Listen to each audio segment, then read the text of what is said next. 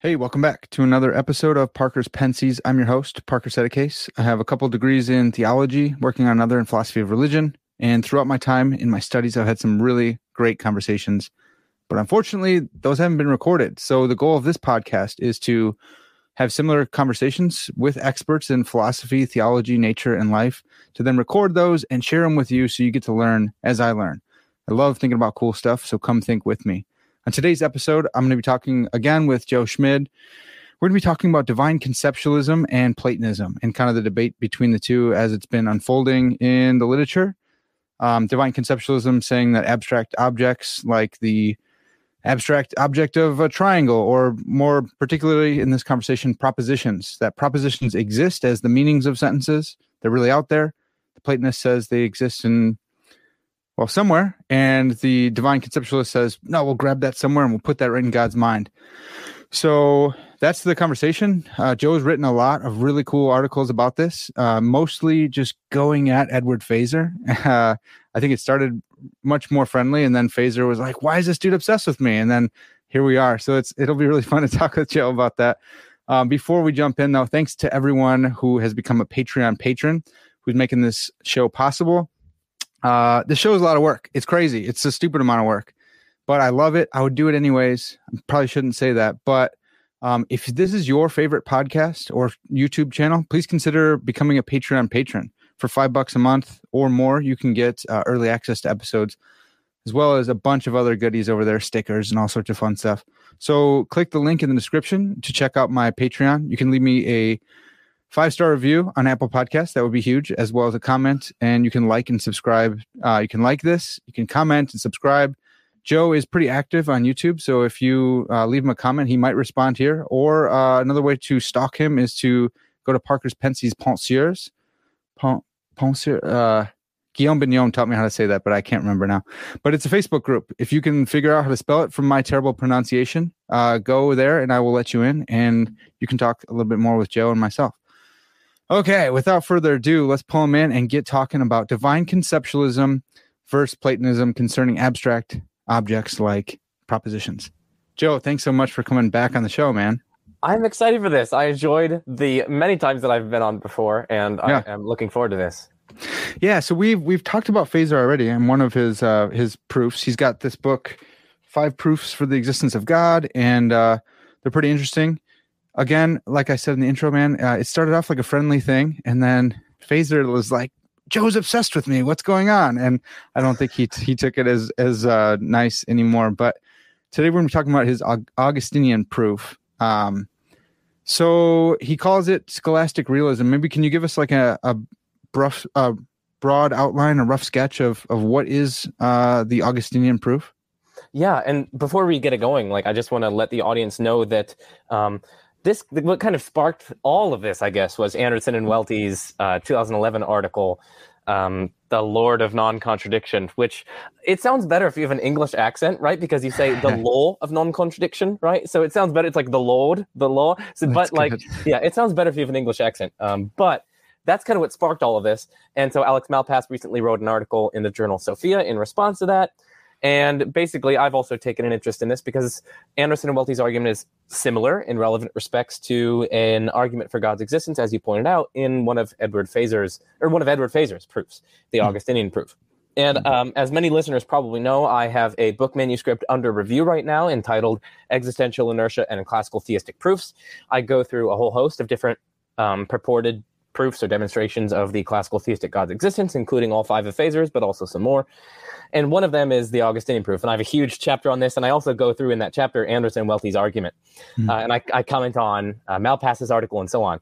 And in fact, based on this chapter, I made a video on my YouTube channel, Majesty of Reason, where I think it's titled something like Do Abstract Objects Prove God? So that's kind of the situatedness for the audience, the context. Yeah. But as for scholastic realism, Phaser kind of demarcates the views into, well, of course, you have anti-realist views, but you also have realist views about abstract objects. Mhm. And so abstract objects are roughly non-causal, non-spatiotemporal things like numbers, mathematical objects more generally, propositions, properties or universals, and so on. Yeah. Now, so we have anti-realism. That says that there are no such things. There are no abstract objects. Realism says that there are at least some such abstract objects. And so Phaser divides realist views into at least three broad categories: Aristotelian realism, Platonic realism, and scholastic realism. On Phaser's rendition, and I'm going off of memory here, but roughly, an Aristotelian realist says that, at least with respect to things like universals, yes, they exist, but they are immanent to things. They inhere in things. They exist in things. And so that is contrasted with the Platonic realist, which says, no, they're not immanent in things. They exist in a kind of transcendent realm, as it were. Yeah. They are non-spatiotemporal. They don't inhere in the things, but rather things stand in certain participation or exemplification or instantiation relations to the universals, which are non-spatiotemporal properties. So that's a kind of relationalist ontology, whereas the Aristotelian would have a more constituent ontology. The properties and universals are more like constituents of something. They are inherent in it some way. And that inherence is usually taken to be primitive, so it's hard to kind of unpack it further. Right. So that's the Aristotelian realist and the Platonic realist. But then there's a kind of via media, as it were, a middle way, and that is scholastic realism. So scholastic realism says that it agrees with Aristotelian realism that, yeah, there are immanent universals, there are universals and properties and so on that inhere in things. But also, there's a sense of transcendence to these sorts of things because they also exist in a necessarily existent infinite divine intellect. And that's God's intellect, of course. Mm-hmm. And so propositions are typically construed as God's thoughts in some way. Properties might be God's concepts, and so on down the list. So this view has also been kind of come to be known as theistic conceptualism. And there are other sorts of nuances here, like you might have a theistic activist view where they're not necessarily, like God causally produces these sorts of things. Mm-hmm. You get a bunch of different technicalities and nuances, but roughly that's the terrain. So we're kind of focusing on theistic conceptualism / scholastic realism, where essentially abstract objects are located in the mind of God. So that's good, dude. I'm so glad that you were able to give us a summary because you talk super duper fast and you have great recall. So that was good. Joe, just a personal note here, man. You consider yourself a Platonist? Are you a realist about propositions at least? So I lean towards some form of realism about a number of abstract objects. I take myself to be leaning towards mathematical realism about mathematical objects. I lean towards realism about universals, and I lean towards realism about propositions. I lean towards anti-realism about possible worlds, but we can set that one aside for another discussion, of course. But so as for which form of realism, I'm not exactly sure. I mean, if you were to torture me and to force me to pick a view, I would pick Platonism. Yes, but do not call me a Platonist, anyone, because I'm not exactly sure which precise form of realism. I think that there are robust contemporary defenses of Aristotelian realism. I think there are robust contemporary defenses of Platonic realism. I think that each one has certain respective advantages and disadvantages, and it's really difficult. And I also take anti-realism seriously. So my realist commitments are themselves just leanings. I need to research much more to have a very firmly settled view. So yeah, no, and as Joe said, there's a lot of really good defenders for every. I mean, you had Kenny Boyce on, and Dungeons and Dragons aside, he just crushed it. He's super duper smart. There's a lot of, anyone who's a William Lane Craig fanboy, dude's a nominalist. And some days I'm like, he's insane. That's crazy. And I guess you just get to be an ostrich nominalist and stick your head in the sand. But then, man, if you were on the podcast, you'd absolutely eat my lunch on this. Absolutely. So it's unreal. Yeah. There's a lot of really tough positions, but what's fun about this conversation is, especially couching it in terms of Malpass versus Anderson and Welty, it's they have agreed on so much so far, and now they're to the point of okay, we both think that these things exist. Now, what's the best explanation for them? And it's kind of nice when you don't have to go through all the indispensability arguments and everything to try and prove propositions. Oh my goodness. So And your arguments against Phaser do this. You're not saying like, well, I don't know, maybe some of your criticisms do this, but because he is kind of fast and loose, arguing against the different views, he goes pretty quick, right? But also you're saying there's problems, there's internal inconsistencies for his view. And I thought you in your video that I watched, you talked about premise 9, 7, 11, and 4. Like those are the big ones. I have them in front of me. I'm sure you probably don't have those memorized, but I think you have the chapter pulled up, right? Can you? I do, yeah. Okay, good. Let's start with like premise 9 of his Augustinian proof. What's the problem with? Let me read it real quick. If scholastic realism is true, then abstract objects exist not only in contingently existing intellects, but also in at least one necessarily existing intellect. So what's the problem there? Well, what's difficult is that I numbered in my video. I kind of cut out some of the early portions of Phaser's proof. Yeah, gotcha. No, it's no worries. I cut out some of the early portions of Phaser's proof that were like saying that there are insuperable objections to nominalism. And there are yeah. I can't believe that he was able to.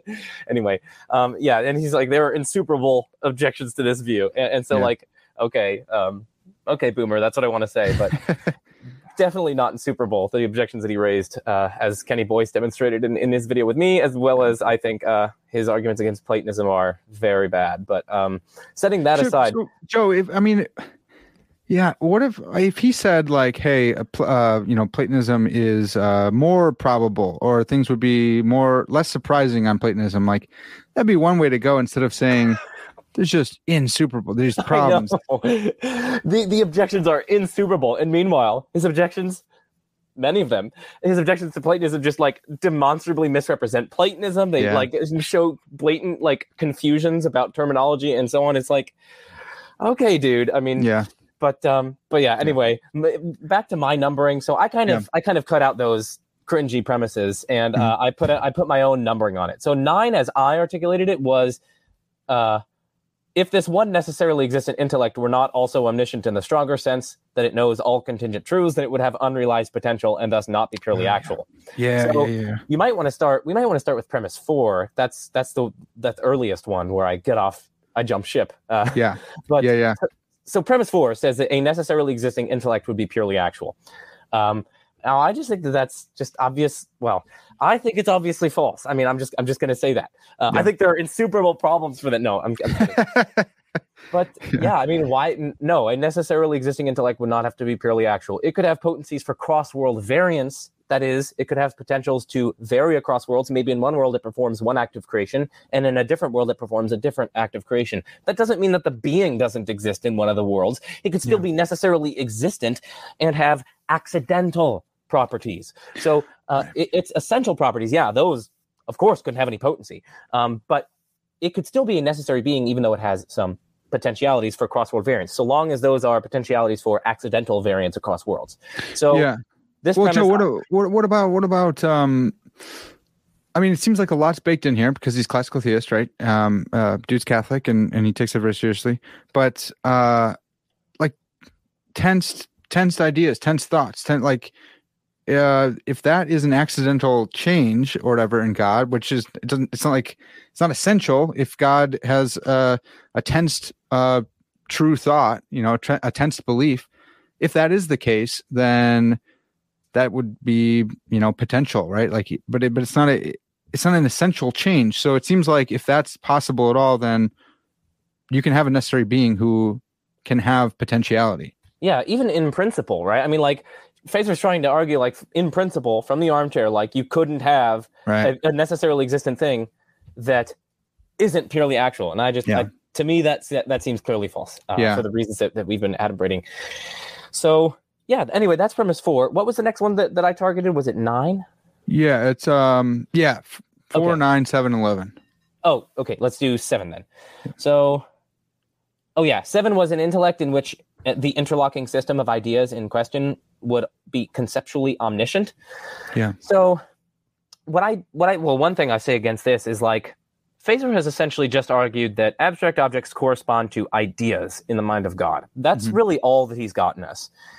He hasn't gotten us to knowledge of said ideas. All he's got, again, like it might seem like natural to say like, yeah, well, if there are ideas in a particular mind, yeah, then the mind would know them. But like, he needs to show this, right? He needs to demonstrate why this thing would be not only having the ideas in the mind, but let's say taking some kind of intentional belief-like stance toward them, and also, in some sense, maybe forming that belief reliably. I don't even know what the conditions are for God's knowledge, but whatever. Yeah. He hasn't shown that it's conceptually omniscient. He's just shown that the ideas are located, as it were, in the mind. You need to do more work to show that the being in question has knowledge of those ideas. Merely from the fact that something is located in another thing, or that something's located in my mind, it doesn't follow that I have ideas of it. Now, of course, you could say, but God's omniscient. Yeah, but here, this is supposed to be an argument for God, so we're not having a pre-given conclusion that this is God. We're trying to establish omniscience in the first place, so you can't assume omniscience there.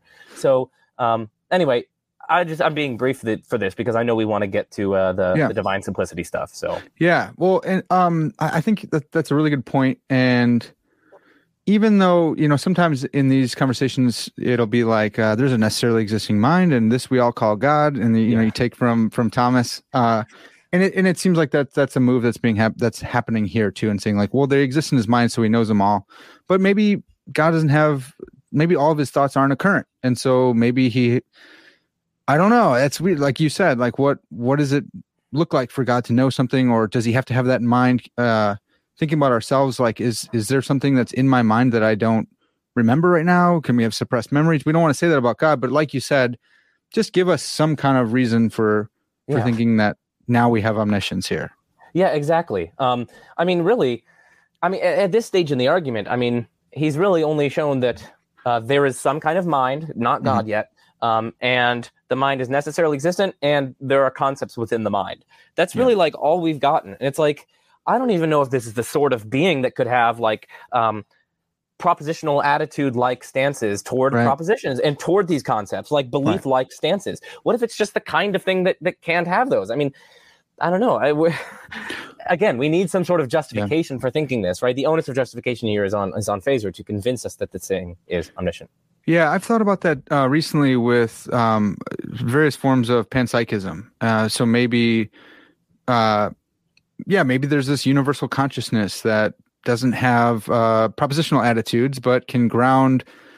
If you need a mind, a necessarily existent mind, then there's different ways to do it, and they're usually. I don't want to argue for panpsychism, but Philip Goff has given a bunch of different types of priority monist, panpsychist views.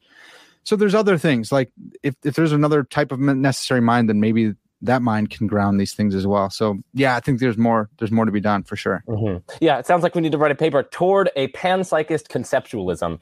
I totally. Yeah, I had this. I had too many things going, but I wrote a paper on that for Brandon Rickenbaugh. I still have to. I'll send it to you, man. Maybe we could talk more about it. That'd be fun. Oh, that's great. Okay, so the next one was 9. This one will also be really brief with. As I numbered it, it says, if this one necessarily existing intellect were not also omniscient in the stronger sense, that it knows all contingent truths, well, then it would have unrealized potential and thus not be purely actual.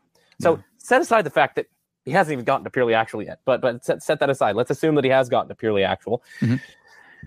It doesn't follow that if this thing were not also omniscient in the stronger sense that it knows all contingent truths, it doesn't follow that it would have unrealized potential. That would only follow if this thing were first capable of knowing contingent truths, right?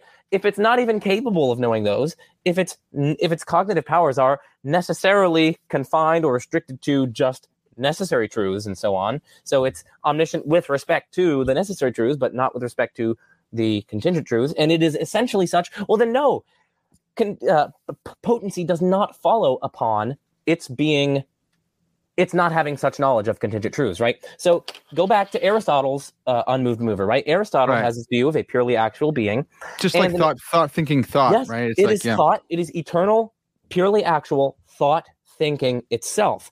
Mm-hmm. Aristotle actually argues this from almost like a kind of perfect being theology move. If I recall correctly, he basically says, like, if this thing were to think about this sublunary realm of disgusting, lowly, imperfect, Constantly changing. Constantly shape-shifting, and if it were to think of that would like soil its perfection, right? Yeah. So what it is eternal self-thinking thought. And so this thing is like by nature unaware of like the contingent happenings going on in the world. Yeah.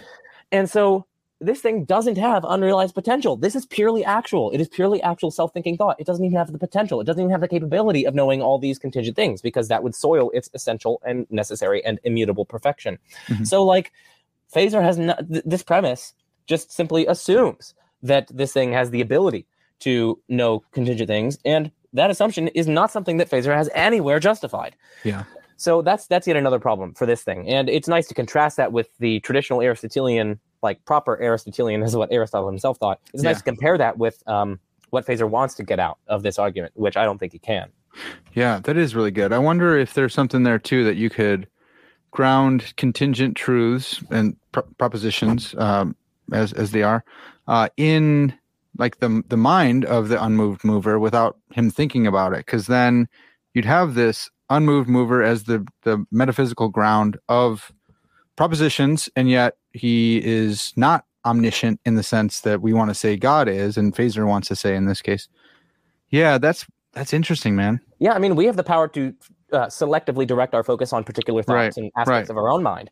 And so who's to rule out that could also be applying to the self-thinking thought? Right. And so again, you'd have to have an argument saying, no, if this necessarily existing mind, all thoughts must be occurrent. And if you don't have that argument, then maybe we stuff that in the subconscious or something, wherever. Yeah. Okay, so that was 9. And then I think, what was it? 11. Oh, 11. Well, that's just what is purely actual must also be omnipotent, fully good, immutable, immaterial, incorporeal, and eternal. So I was just very brief on that in my video because I've addressed elsewhere basically all of Phaser's stage 2 inferences. I've addressed them on my blog, and I don't think I think pretty much all of them don't work. I think immutability does work, but that's pretty much the only one for him. So yeah. Okay, so we can go around to simplicity here. Yes. Yeah, and this one's really fun because if the argument does go through, it seems like it might be adding complexity to God in a way that Phaser doesn't want to say.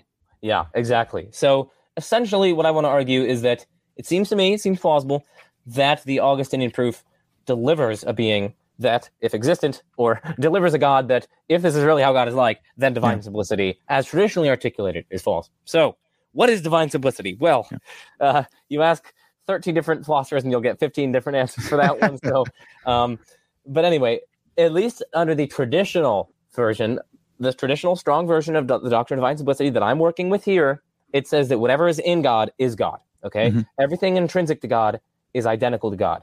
You can see this in W. Matthews Grant, in Jeff Brower, in Kate Rogers, in all the, Hughes. I could go through all these different citations. Bill Vallicella, he says this in his Stanford Encyclopedia of Philosophy entry on divine simplicity. Yeah. Augustine himself said that God is whatever he has. So if God has something, he's identical to that thing.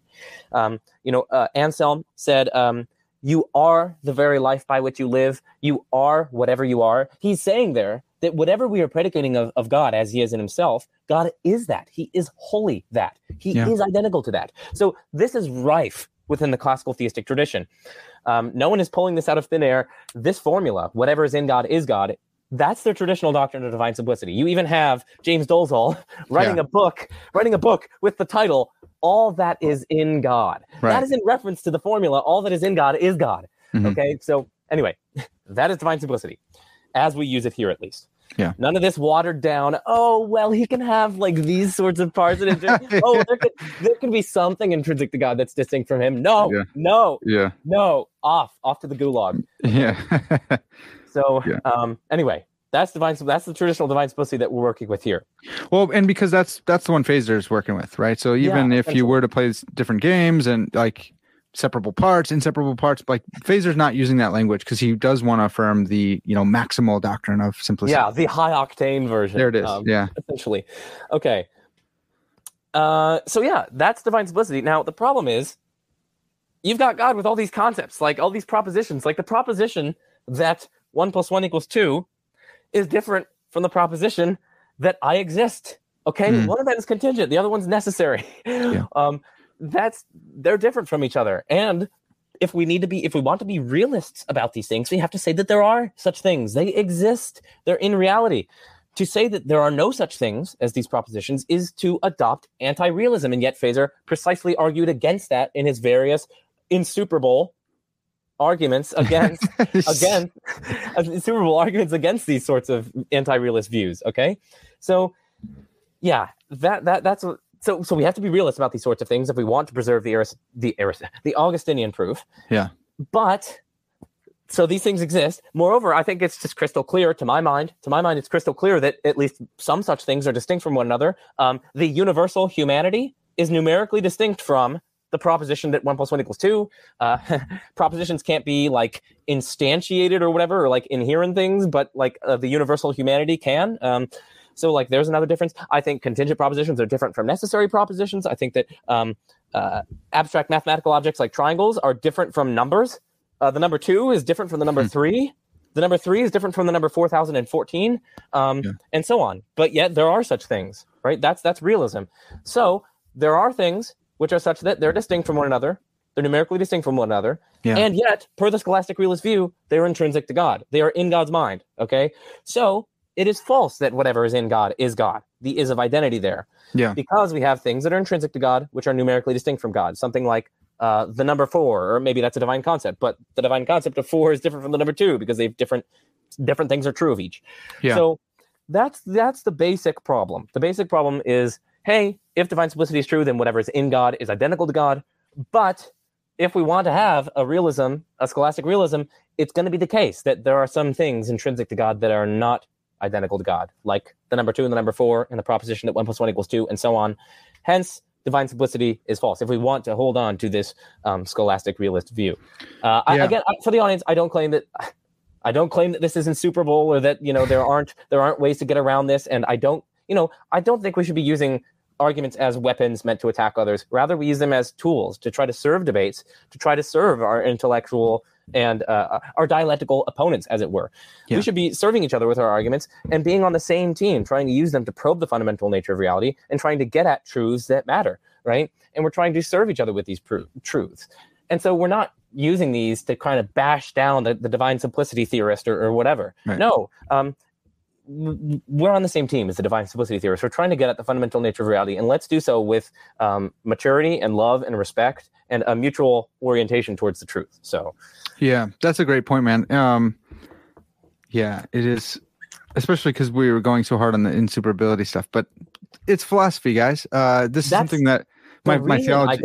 I just want to say the reason I go so hard as that is precisely because I value this sort of service, using arguments as tools, not weapons that you say you have insuperable, knockdown, decisive things that remove other people from the debate. Okay, that is. Anyway, I think that there are more mature and sophisticated and more loving views that you can take towards philosophy that are service-oriented and truth-oriented rather than that kind of polemics and knocking down-oriented. So it's precisely because I value that kind of service-oriented philosophy that I will harshly criticize the kind of use of these other, like, oh, it's insuperable and all that sort of things. So anyway. Yeah. You almost went into your Swinburne accent there, but used to say. Well, you mentioned simplicity, so the chat or whatever, the comment section right now is not going to be very charitable because people are going wild, I'm sure. People do not take simplicity lightly. So this is actually, I'm glad you said that about arguments, because this is one of the main reasons why I am not super heavy on simplicity, because I like conceptualism a lot.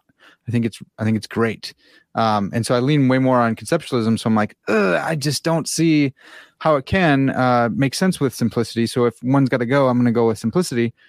Brian Leftow, he does this weird move where he's like, well, no, propositions and abstract objects are concepts in God's mind, and concepts are a what does he say? A facon de parler or whatever. It's like a way of speaking. And he doesn't translate either, which is funny because it just stays there as if we all know that. I had to Google it and be like, what does he talk? I knew what he meant, but I didn't know that the direct, it's like a way of speaking. So he's like, there are concepts in God's mind, but not really. Like, so if you think that I really mean it's a genuine concept, I don't mean that. And you're like, well, Brian, man, like, what are you talking about? By realism. Yeah, right. And so he says that they're mental events. And so I thought this was interesting about Phaser. He identifies his position with, he says it's basically Welty's theistic conceptual realism.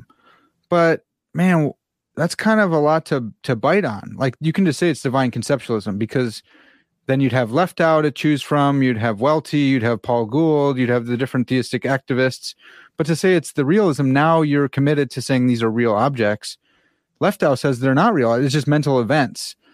Do you think that I'm putting you on the spot here with Leftow, but if we were to go the anti-realist route and say these are mental events, and would that help us with simplicity? Any just thoughts pop up about whether or not that can secure simplicity and a form of divine conceptualism? Yeah, what's difficult is that what makes this difficult is that I haven't looked at this particular portion of Leftow's work. I love Leftow's work. It's kind of reminds me of Proust's work. It's kind of technical, and I really like it for that reason. And I think it's pretty innovative. I like Proust's work also. I like it for that reason. So I got a huge respect for Brian Leftow. But so I'm just going to comment on the view that you've specified here, and I'm not going to make a claim about what Leftow himself says. I'm not saying that I don't trust you. No, dude, I don't trust me. I wouldn't trust. Look at this book is very thick, everyone. Just so you know, it's stupid. It's like 8 C's. It's got like 8 C's thick, maybe even 9. It's bordering on 9. It's unreal. And this is a portion where he has said himself, I don't have time or space to say what I'm about to say. And then he says it.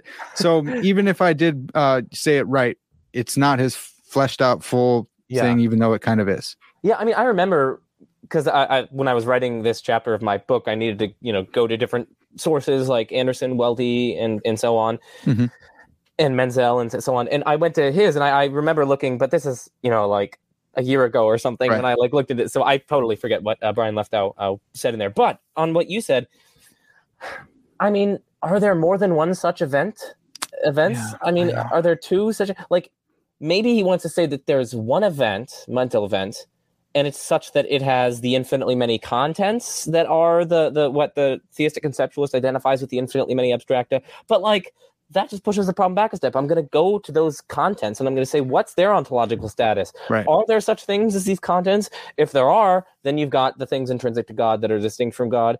If there aren't such concepts, then you've adopted anti-realism. You've denied that there is such a thing as the number 1 and the number 2 and the number 3 and the number 4 and so on. So I don't know, there seems to be this fundamental dilemma. Either there are such abstract objects or there aren't. If there are, you're going to have things intrinsic to God, distinct from God. If there aren't, you've got anti-realism. Yeah. So that's the fundamental dilemma. Now, some people try to get around this dilemma by positing different modes or ways of being, different, the spooky. Well, I think that's my derogatory term. This kind of spooky conceptual existence, and that's different from real existence or something. Somehow, but let's just bring Meinong back. We're just Meinongian. This is fine. Just multiple ways of being. Yeah. So something doesn't really exist, but it exists conceptually. Okay. So are there these concepts? Well, you have to say there is no such thing as this, generic R, the generic existence. You have to say, are there sub-conceptual such things? Yeah, but are there sub-real such things? No. Anyway, that gets into ontological pluralism, ontological monism. I think there are some by my lights, powerful arguments for monism. But even setting that aside, I don't think that this sort of move works. I mean, firstly, I do struggle. I mean, I have to admit that I do struggle to get a grip on what this distinction amounts to: conceptual existence versus real existence. And it's okay. So I guess I should spell out how this is purported to help the classical theist here. So the idea is that, well, when we're saying that whatever is in God is God, we're saying that whatever is really in God is God. Whatever really exists that's intrinsic to God is identical to God. But the thing is, these sorts of abstract objects that exist in the mind of God because they're conceptual items or whatever, they don't really exist. They just conceptually exist. And so it's not a threat to divine simplicity. It's not a threat to that formula that I just gave. Whatever really exists that's in God is God. It's not a threat if you have, as it were, multiple things that conceptually exist in God, right? That's not a threat to that not immediately a threat to that thesis. Now, I don't know. I find this difficult. Firstly, because it's not clear to me what this distinction amounts to, right? I mean, like when we say that, classical theists often talk about real relations and like mixed relations, or sometimes they're called like conceptual relations. But like God doesn't bear real relations to creation in the sense of like, hey, had God not been so related, God would have been different, or God doesn't instantiate some polyadic relational property that kind of latches him on to creation, as it were. So instead, God's relations to creatures are conceptual. They are, and how we kind of cognize and represent and speak of God. But in that case, right, we're not going to be citing these conceptual relations to do metaphysical explanatory work, precisely because it's like it's in our minds. Right? It's in there's nothing to them. They don't have real, whatever that real existence is. When we ask what explains why creatures exist, we're not going to say because God is related to them in such and such a way, because these aren't real relations. They are conceptual relations that exist in our mind. So it's like it's like a, I don't know if it's a category error, but it's like, well, why? It's like positing Bilbo Baggins as a explanation for something, why the table is here or something. It's like, well, it's not that kind of thing if he is only conceptually exists. Yeah, exactly. And so like, I don't think that if you take this conceptual existent route, I don't think you're going to be able to preserve. It's like you're kicking the ladder out from under you. You got to realism in the first place by positing these abstract objects that do certain metaphysical work in your ontology. But if later on you're forced to kind of give up, as it were, their robust reality, and instead just say they have this kind of conceptual existence, it seems as though you are removing yourself from that explanatory work that they were supposed to do. Now, of course, you still have God, and God really exists, and God's able to cause these sorts of things. But the realist arguments were not citing God. Otherwise, they'd be theistic arguments. They were citing the abstract objects themselves that explain, say, objective resemblance, and that explain the truth of subject-predicate discourse, and that explain, these other sorts of things. So it's just difficult for me to see how you could preserve the very arguments that got you to realism in the first place, which in turn served as a stepping stone to you getting to the theistic conceptual realism. So that's one thing that I want to say in response to that. And I don't know, it still seems to me that are there such concepts? Let me just define a minimal sense of are. Like, is it true that such things are in reality? Or like, is it true that is something true of them? Right? Is something true of them? Are they there? I don't know how else to say it. If they are there, then there are more such one. There's more than one of them. And so there are some kind of reality. Maybe it's even conceptual reality, but like that in itself might seem to pose a challenge to this classical theism. If there is something that is not numerically identical to God, that's in God, well, then you have uncaused things that are distinct from God. Like you have all these worries to aseity and so on, all these things that push the classical theist to adopt divine simplicity in the first place. It seems as though you're kicking that ladder out from under you as well, because even if they have conceptual existence, whatever that means, there are still such things, even though they might conceptually be there, and they're distinct from God. And so you have these uncaused, non-God things. Like, oh my goodness, like that's a red flag, right? Right. I think another thing with Leftow, I believe, again, Dr. Leftow, if you want to come on, please do. He did turn me down like a year ago or whatever. So that's your fault. Now I get to misrepresent you. Well, that was in probably that was early in the podcast. That's right. Now I'm somebody. So he says that they're mental events and they're concrete, because they're causal, but they're concrete because they're uninstantiable. And when he said that, I was like, well, aren't these supposed to be multiply instantiable? And they're supposed to be abstract. Like exactly what you said, that you're starting to like the rungs that I've climbed up to get to where your position is turn out to not, they're conceptual rungs, and I didn't actually climb up anywhere.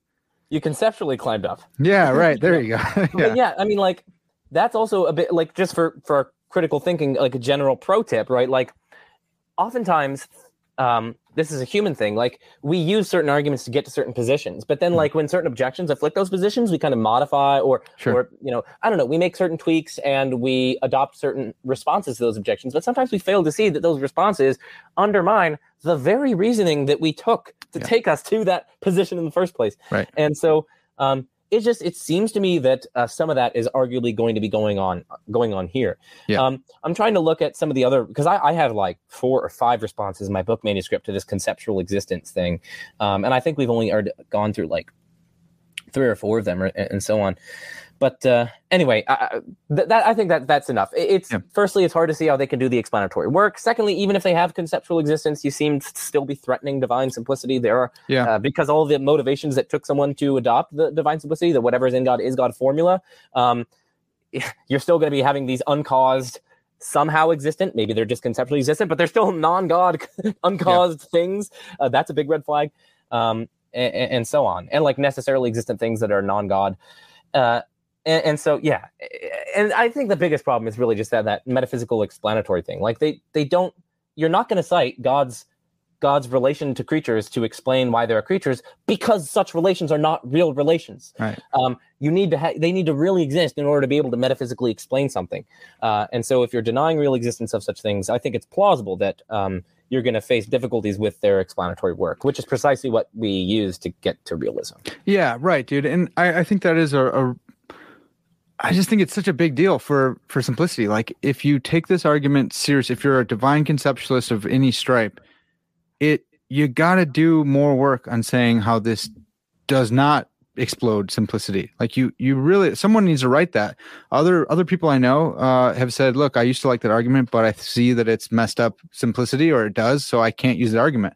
And I just am on the other side of that, where I'm just like, well, no, I hold this argument in higher regard. So if you're listening right now, folks, do the work and show me. Like, I would love to see that. I would love to see how we can get around this. I don't see it right now. And Joe doesn't I should say, like, I'm not the only, of course, like, as you just pointed out, I'm not the only person who has pointed out this potential tension. And of course, there are, things that certain people say. Like, I've even heard people say that precisely like authors in the literature I'm talking about. I've heard them say that because they accept divine simplicity, they do in fact say, yeah, there's only one such thought, and there's only one such concept, and that is God. And I'm just going to be like, well, then, goodbye realism. I mean, I want to say that the number 1 exists, and so does the triangle that exists, and so does the Pythagorean theorem, and so does this other proposition, and so on. And if anything is distinct from one another, these things are distinct from one another. So they have to be distinct from one another in order to play the particular explanatory role. Well, anyway. Well, and that really is the problem, right? Because that is how we got. That's the rungs. Those are the rungs of the ladder that we climbed up. So they really do need to play that role. And you can't. Once we get to the end, you can't pull the wool out from under the rug out from underneath us and say, surprise, surprise, this whole time the number 1 is just the number 2. And which is the universal humanity, which is the Pythagorean theorem, which is the proposition that I exist, which is the proposition that 1 + 1 = 2. Yeah. It's like, what? Yeah. If someone is false, that's false. The one thing I can think of right now is just like light and the prism. It's it's on everyone's cover and everything. It turns out that like blue and white and all those things are in the white, are blue and red and green, and everything is in the color white. But that's not, that's an analogy. It's not. Yeah. It's not. I still think there's that fundamental dilemma. Are there such things? And are they distinct? Like, we just have to ask those two things. If you want realism, there are going to have to be such things. That is what realism is. To say that there are no such things, they really are there. That's what the realism portion is. That's what we argued to at the beginning. So we're kind of granting that. We're setting aside the nominalists because there are apparently insuperable objections to them. And so once we do that, then we have to ask, are they distinct from one another? Yeah. And they are. So like that's the problem. And some people try to have their cake and eat it too. So Alexander Proust in his book, it actually might be behind me. No, I took it to college and it's still there because I really like the book. It's the book Actuality, Possibility, and Worlds. I really enjoy it. I love that book so much. He convinced me to at least lean towards a causal powers view of modality. So okay, nice. Yeah, along with like Oppie and Malpass and Josh Rasmussen's sympathetic to it and Rob Coons. And anyway, it's kind of the fad nowadays. That's right. Yeah, and they're all super smart. So yeah, exactly. Yeah. So good company. But anyway, yeah, that book, he tries to do a marriage between. I'm not down with his marriage. He tries to do a marriage, so I object. He tries to do a marriage between Aristotelian powers view of modality and a kind of Leibnizian divine conceptualist view. Yeah, and. So he says that like possible worlds are like maximal, consistent, or perhaps maximal compossible collections of ideas in the mind of God, or something along those lines. And of course, Proust in that book, he's like, "Well, crap! I accept divine simplicity, and there's more than one possible world." I just spit on myself. There is more than one possible world, right? Yeah. And so they're going to have to be more than one such collection of compossible, consistent ideas in the mind of God. How am I going to score that with my divine simplicity? And at least by my lights, he seems to be trying to have his cake and eat it too, because what does he go on to say? He goes on to say that, these things are not fundamental. They're there, but they're non-fundamental. They're grounded in the more fundamental and simple and unified reality of God, or, something along those lines. And I'm like, dude, come on. Like, you just denied the claim that whatever is in God is God. I don't care if they're non-fundamental. They're there, okay? Yeah. No one cares if they're non-fundamental. Well, I mean, I think that really, arguably, this is what the non-classical theists have urged us all along. You don't need divine simplicity. You could just say that there's one fundamental thing, God, and God grounds God's various aspects or whatever, or his parts, quote-unquote parts. So, anyway, what he tries to do is just say that, hey, they're not fundamental. And I'm like, that doesn't matter. What matters is that they're there. Okay, you have things that are intrinsic to God, distinct from God. That's what's the problem, not whether or not there are fundamental things intrinsic to God, distinct from God. So, like, it seems to me that he's trying to have his cake and eat it too. And anyway, I had a similar experience because I got it secondhand in the T&T Clark Handbook of Analytic Theology. I can't remember her name right now, but one of the contributors, she wrote about is it divine Keller? No, she's in the other one. She's in Planning's book. She's in 2000 or so, yeah. Yeah, I can't. Yeah, it's not Planning's, but yeah, about it's way over there, dude. I can't grab it, but I'm sorry. I wish I could give her a shout out, but yeah, she kind of quotes it. She should come on, but she like chopped away at a lot of my friends and heroes in a really quick way, and then she brought out Proust's, but I think she brought it from one of his blog posts. And it was just like, man, I don't get what's going on here. I don't see this.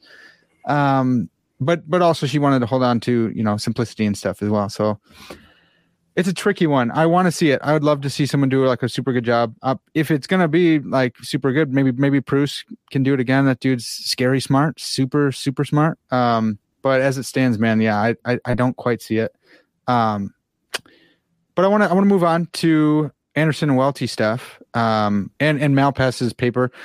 So symmetry breaking is something I learned from you. I heard that word first from you in terms of ontological arguments. But there's this fun symmetry breaker problem here between the Platonist and the divine conceptualist.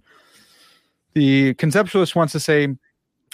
conceptualist wants to say, hey, look, we have parsimony because you guys have this whole other ontological category of propositions, but we just make those into thoughts, and we already have thoughts in our ontology. So here we are, like, we're one thing less. And so then by the rules of parsimony, which are king today in philosophy, everyone talks about, well, it's ontologically parsimonious. Then we win. So I've heard you talk about this and Malpass as well.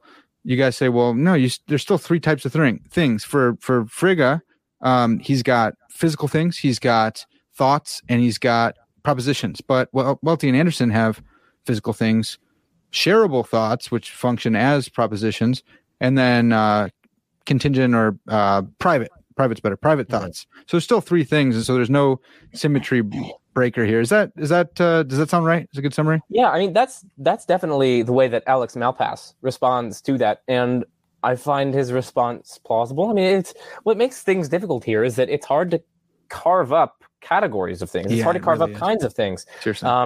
Like, are you introducing a new kind of like uncaused thoughts versus caused thoughts? Because I know in Welty's incarnation, the thoughts themselves, I believe, are not caused by God. They exist in God. Correct. So, like, our thoughts are uniformly caused. So you're introducing yet another category. You've got uncaused thoughts, and we have caused thoughts down here. We also have limited and contingent thoughts, and we got necessary thoughts over here. And like,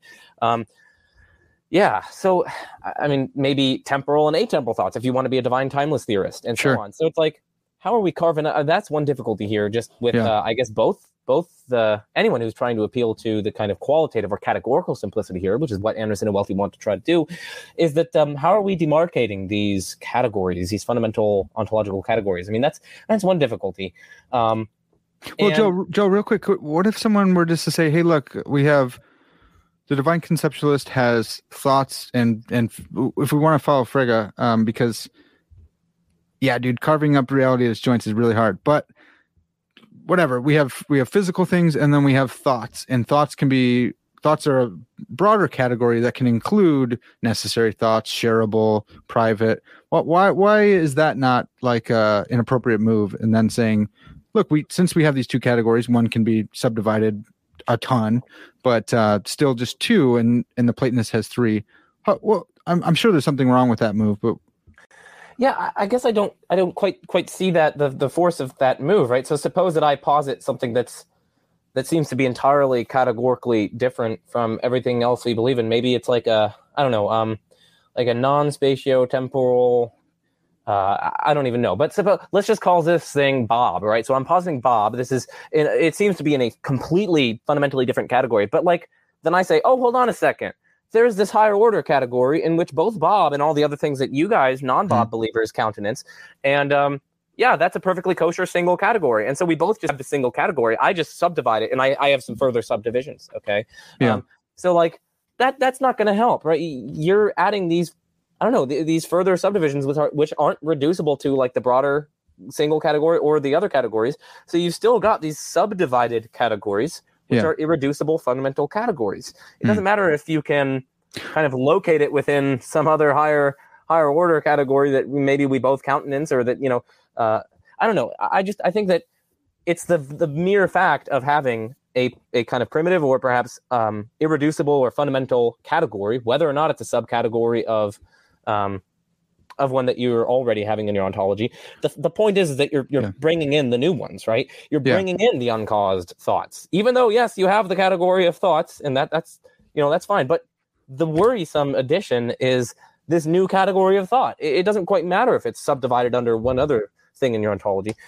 What matters is that it's a fundamental, irreducible kind that you're introducing. That's what it seems to me. Well, so what if we did that with persons, and we said, God's a person and we're persons? Would that be too much of a stretch as well to say, because you say, well, typically most people think, unless you're Swinburne, that God's a necessary being, or, so there, you have necessary persons. Is it the same kind of thing where we say, no, you don't get to sneak God into the category of persons if you're carving up the joints? Well, you do get to have them in that category. It's just for when we're counting up parsimony, when we're counting up qualitative and categorical parsimony, it seems to me that what we need to be counting is like the fundamental, irreducible kinds of things with your ontology. And so whether or not there's this category that you're placing within an already existent category, and both of our ontologies say, the fact is that you're bringing in still further subdivisions, which themselves correspond to unanalyzable, irreducible fundamental categories themselves, even though they're subcategories of something we already countenance. So it's fine. I think it's perfectly fine to like include it under the subcategory of thoughts. But what's worrisome for the parsimony consideration is that you're further subdividing it with more fundamental categories and so on. That seems to be what's problematic. And I mean, for me, I didn't take in my chapter Malpass's route. I mean, I did quote it and I didn't challenge it because I do think it's plausible. Sure. What I said is like, okay, fine. Yeah. Platonism does, by dint of its non-spatio-temporal abstracta, it does have a sui generis, irreducible or fundamental kind of object in its ontology. But Platonism doesn't automatically have a sui generis fundamental kind of object of a different sort, namely God, right? The theistic conceptualist has an unlimited, necessarily existent, like probably timeless, perfect, supernatural being. That's a pretty big honker in your ontology, right? And that brings in loads of primitive vocabulary that you need to describe it, loads of primitive principles. You have to talk about the relationship between this thing and the world, and the relationship between this thing and all of its thoughts, and so on. It raises lots of parsimony challenges that the Platonist doesn't have. The Platonist does have the sui generis extra fundamental kind, but by the same token, the theistic conceptualist is positing this sui generis fundamental kind of thing, namely God, supernatural, falls into a whole host of new kinds of things, like supernatural, necessarily, unlimited, and so on. So that's what struck me as implausible about their appeal to parsimony. I'm like, there seems to be a parity here. There seems to be an equality. I don't know. Again, it depends on how you count up the kinds, but like, it's no mark against Platonism that they are positing this sui generis fundamental kind of thing when the theistic conceptualists are doing that with God as well. Yeah. So, okay. So putting on my conceptualist hat, what if they were to say, well, there's an inherent ceteris paribus clause in simplicity charges, which everyone forgets today. And the positing God, even though he is a unique ontological kind, can explain or ground this whole category of sui generis on Platonist view, ontological kinds, which unlimited number of propositions. But if you can ground them in one thing, then you'd have a qualitative parsimony instead of quantitative. And I'm using those words pretty loosely because that's part of my homework. I'm supposed to look up what those mean, so I'm using them without totally knowing. So I can just briefly say here, it's like quantitative parsimony is just going to be like counting up the number of entities in your ontology, whereas qualitative or categorical parsimony, as I take it, there's controversy even how to like cast these things, but like as I take it, it's the number of fundamental kinds in your ontology, like fundamental in the sense of not reducible to other kinds. So it's like you're gonna have to like bite the bullet and say that there is this fundamental irreducible kind of thing. It's as Anderson and Welty put it, a sui generis kind. So if though there is this brand new crazy thing which is God, if all the propositions are actually his thoughts and can be grounded in him, couldn't the conceptual say, well, look, it's a crazy new category, but it's qualitatively parsimonious if you are some sort of modified theistic activist, then God created them. Welty would still be maybe on the hook because they're uncreated. Yeah, well, see, what I'm thinking, here's the dialectic, right? So Anderson and Welty say, hey, the Platonists are positing this sui generis fundamental kind of object, these non-spatiotemporal Platonic abstracta, right? And so they've got the spatiotemporal realm of physical things and so on, but they've also got this non-spatiotemporal realm of necessarily existent abstracta. And all else being equal, we should prefer Anderson and Welty's view because they only have thoughts in the physical thing. I mean, they have God's thoughts, yes, but they also have thoughts in the physical world. The Platonist has thoughts in the physical world and the abstracta in the Plato's heaven, as it were. Now, what I want to say there is like, well, no, you don't get to say that you only have thoughts because you also have God as a completely different fundamental kind of thing that the Platonist doesn't have, right? So in some sense, there's a qualitative simplicity because you don't also, in addition to God, have all the Platonic abstracta because you kind of locate them within God and use the resources of your theistic theory.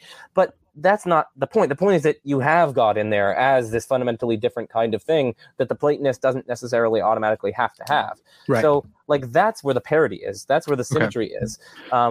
Both of them seem to have this kind of there's a kind of realm of immanence and a realm of transcendence. There's two categories, as it were. There's the realm of immanence, which is the spatiotemporal things that we knock up against in our everyday lives, both thoughts and physical things and so on. And then there's the realm of transcendence, which is the necessarily existent non-spatiotemporal Platonic abstracta in the case of the Platonist.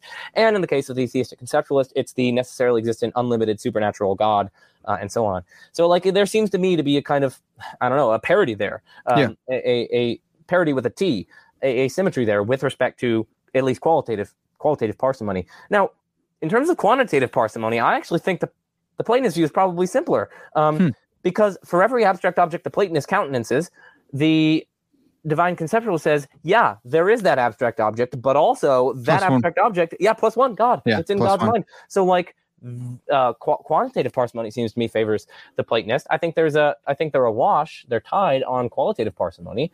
So it's like, Well, I don't so know. with qualitative parsimony, if the conceptualist said you have an unlimited number of ungrounded things, if we're just limiting ourselves to propositions, if there's an infinite number of those, whereas on theism, you have all those are grounded. Yeah, so There's this would one be there's one explanatory ungrounded. power. Yeah. Yeah. So I take this to be an element of explanatory power, not simplicity. Okay. So at least as for how we were focusing on it just there, we were Gotcha. focusing on simplicity. And Okay. that might, what you give there might just be an element of explanatory power or maybe unification, but unification itself might be part of explanatory power and breadth and depth and so on. But it depends on how you divvy those up. But I think that's a potentially good move, right? None of them are ungrounded for the theistic conceptualist, but it seems like maybe all of them or maybe a lot of them are ungrounded for the Platonist. Now, how I would potentially push back on that is that it's not clear to me that, well, so firstly, not all of them are going to be ungrounded on the Platonist scheme. So the Platonist is going to want to say that definitely there, well, I think a Platonist should say this. Okay. There are definitely going to be grounding relations between these sorts of things, like the axioms of piano arithmetic. You get the successor function and so on. From those, you kind of get all the natural numbers for free. You kind of generate them in this kind of iterative hierarchy, as it were. They're all grounded in some more fundamental, single, some pretty limited set of postulates and so on. And like to me, it seems like you're also going to have that. I don't know, on the theistic view, like. You also have those axioms of piano arithmetic, and you have these same explanatory relations obtaining among the abstract objects within God's mind. And then you go on to say further that those more fundamental principles are grounded in God. But it's like, how does that grounding go? Like you can't just say God exists and then therefore get as some kind of entailment the axioms of piano arithmetic or something. Like I want some kind of illuminating account there. How does God? There's an insuperable argument some against the Platonists. Exactly. But like exactly. My worry is like I actually have this worry for things like the moral argument and so on. Okay. But like sometimes there's a tendency for some theists to just slap a label onto God. No, you're absolutely right. They slap a label onto God, grounds X, and I'm like, and that concept fills in all the blanks for you and explains everything because God, well, of course, naturally God.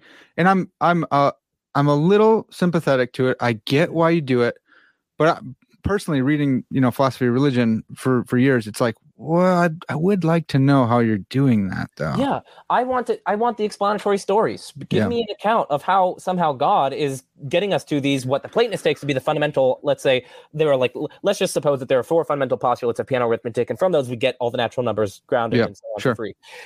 Show me. I want the class, if the theistic conceptualist says that there's some more fundamental explanation for those 4 basic fundamental piano arithmetic axioms, I don't know. Show me what's this explanation. You can't just slap a label and say God grounds it, right? Yeah. It's like in the case of morality. It's like oftentimes in the moral argument debate, the theist just slaps a label and says, "Oh, God grounds that." I'm like, "Oh, well, how?" Well, it's like, "Oh, well, it's nature." I'm like, "How does his nature? Like, give me some kind of account. Give me some kind of story here that illuminates the phenomenon in question." Yeah. Oftentimes, I'm not. Some people do give such an account, but oftentimes it stops at that. It stops at God grounds it. I call it label slapping. They're just slapping the label. God grounds this. And like I grant that yes, grounding relations are if you can have more in your ontology and so on, and have fewer fundamental things, I think that's a good thing. Right. But you can't just go around slapping these labels on everything. Otherwise, I could come up with some kind of single Platonic object and I just slap on it. Oh, well, it grounds all the other ones. Yeah. Right. So like, I need to get I need some independent grasp of I need some kind of account, some kind of story as to how God grounds these things that the Platonist would say are fundamental. And I don't know. I'm skeptical that people have done that thus far in the literature. I'm not aware of it. There might be some, but like, how do you go from God or like bare theism to like these fundamental axioms of piano arithmetic or so on? Like, it's difficult for me to see that. I hear you. And I think something that's been, I don't know if it's as frustrating, but a little bit frustrating is the move towards just abductive and surprise and IBE, like, well, it's for the moral argument. We don't have to explain. I don't know the full story, but it's less surprising over on this side that we have these moral truths. And you go, well, yeah, okay, yeah. But like, I'm with you. Now, how do I understand that relation more? Like, even I'm not surprised anymore. This is cool, but I still want to know. And so that has been something I think. I don't want to say it's intellectually lazy. I think it's probably a good move and stuff like that. But I'm left thinking, like you said, like we still need to know, and especially if we're going to be truth seekers and we're going to be trying to figure all this stuff out, we still got to know, like, what is that relation? And okay, so I'm not surprised, but that's cool. I'm glad it does a lot of work, but we still need more. So I'm with you. I think Welty, being a realist, would say, well, they're uncaused, but they're still grounded in that they are thoughts, and following Plantinga, thoughts go with thinkers, whatever that means. And so we still have, I know what it means. Sorry, I don't want to like belittle or anything, but thoughts go with thinkers. So they're not free floating thoughts flying around like a proposition might be. They just go with thinkers. Like, what do you make of that move of saying like they're grounded in that these four propositions of piano arithmetic, God didn't invent them. They're basic, whatever, but they have always inhered in his mind. Is that a grounding relationship? Is that still, they're still ungrounded just as they would be on Platonism? So we still have symmetry, or symmetry plus one, because we have God too? Well, I mean, we could distinguish between grounding the entities versus grounding the character of the entities, right? So right. I grant, or at least I think there's an analog that, in some sense, thoughts are non-fundamental, and under this, under the way that Anderson and Welty are thinking about it, thoughts are less fundamental than and derivative from their more fundamental minds that kind of harbor them, as it were. Yeah. So I can kind of see that as an explanatory story. Okay. All that's getting me, though, is a ground, it seems to me, of like the fact that these axioms of piano arithmetic, like, it's the fact that they're thoughts, which is being explained here, right? Not the fact that it's these axioms in particular, like with the content, their character. Sure. Like, why is it this successor function the way it is, and so on? That just seems to have to be a primitive. That's not going to be able to be grounded in God's mind. I mean, you could slap the label on it, but then I want an account. I want a story. So it's like, I agree with you that there's some sense in which, thoughts naturally go with minds, and even if we can't spell out all the precise details there, there's still some kind of plausible grounding relation between thoughts and their thinkers. But it's like, I want to know about like the content there. Like, why is it these axioms of piano arithmetic? Like, how do you give an explanatory account of that? Yeah. It's that seems to be the what's it called? The theistic conceptualist is going to seem to me to have to just be taken as primitive. But that's precisely what like the Platonist is doing. Now, I guess the Platonist doesn't have the existence of those entities grounded, whereas their existence is grounded. So like we distinguish between the existence and the character. Both of them have the primitive character. Both the theistic conceptualist and the Platonist have their character being primitive. But I guess what I said there implies that the theistic conceptualist does have a kind of grounding for their existence. Yeah. But what I'm wondering is, like, I agree. Yeah. Oh no.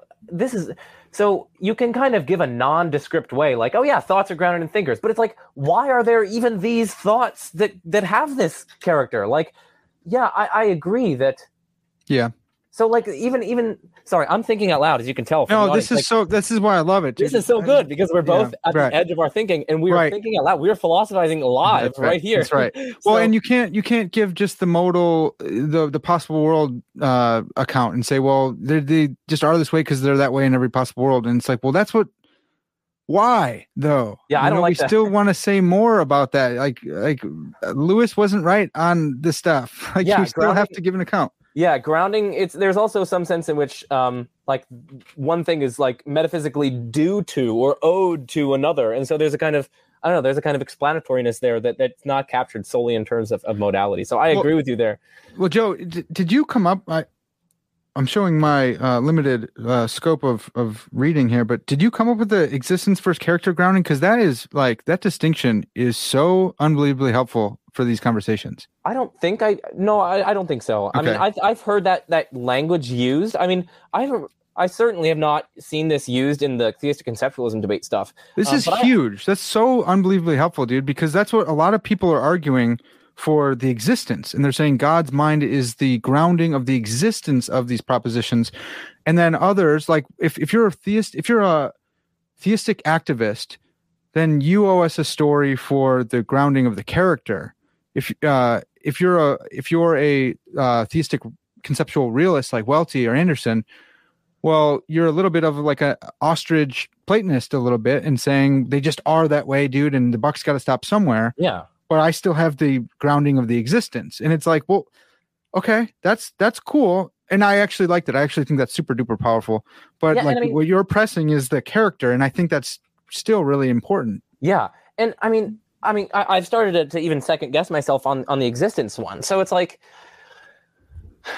I grant that if we say that there are these axioms of piano arithmetic and their thoughts, mm-hmm. yes, then we can ground their existence in God. But it's like, how did you get to there being these things in the first place, right? You can't go merely from God and God's a mind. You can't go from that to saying that there exist even the existence, not just the character, but the existence of there being such axioms as piano arithmetic, whatever their character happens to be. There doesn't seem to be any obvious entailment relation there. So I still want an explanatory story. Yeah. It's not enough to say that God is in mind, because that alone is not going to get you to these things. Yes, I agree with the theistic conceptualists that, like, hey, if you have these things, and if they're thoughts, then you'll be able to ground their existence in there. But I want to know how you have those things in the first place. How are they even there? So I'm actually second guessing what I said earlier. I think that arguably, even an existential grounding, it's not clear to me that the theistic conceptualist has an advantage over the Platonist when it comes to their existential grounding. I still don't know how to go from God to there even being the axioms of piano arithmetic in the first place. That seems to be something primitive. Now, I grant that, once you have their existence, then you can go on to say, okay, well, yeah, they're thoughts, and those depend on thinkers. But it's like, right. I still don't know how you got to their existence in the first place. And that is the kind of the existence grounding that I'm worried about. Now, there is some kind of distinction that I'd like to draw out here, because it's interesting, because there are actually potentially what we've kind of uncovered here. There might be different kinds of existential grounding. So we have character grounding, we have existential grounding, but one of them is like your theory makes it difficult to see how you could have such things in the first place. But if you pre-give their existence, then you kind of have like a story to tell about how they're grounded in your fundamental thing, right? Because they'd be thoughts.